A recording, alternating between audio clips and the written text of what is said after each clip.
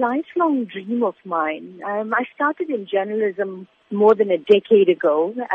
Started off at Newsbreak on Lotus FM. For as long as I could remember, I've always had this desire to write for children especially, because it's quite a magical thing. The title Selfish Shongololo, what can young readers actually expect from this book? The Selfish Shongololo is about this mean-spirited worm.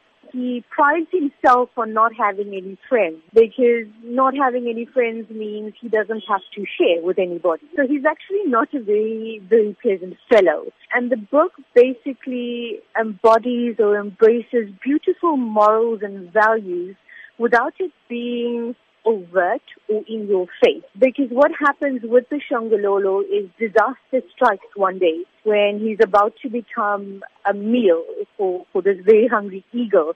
We discover that all the other creatures that he's been so mean to and so unkind to and so nasty to all the while, do they suddenly come to his rescue? Do they risk their own lives and come to his rescue? Or do they just turn a blind eye? And therein lies the morals and the values that you want to impart to young minds. So without giving away too much of the book, that's kind of what the young reader can expect. It sounds like a lovely tale of kindness and compassion. How important would you say it is for, as parents, to be able to impart these values into our children so that they can take it into their adult life? You've just got to look around you now, and especially with social media.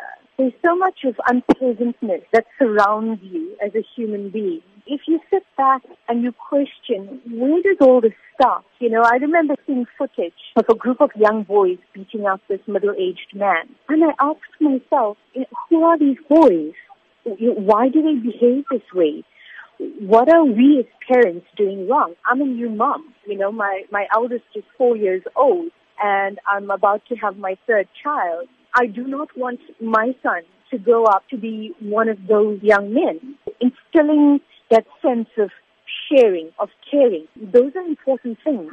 And we need to realize that the foundation we set now kind of determines the adults that these children grow into.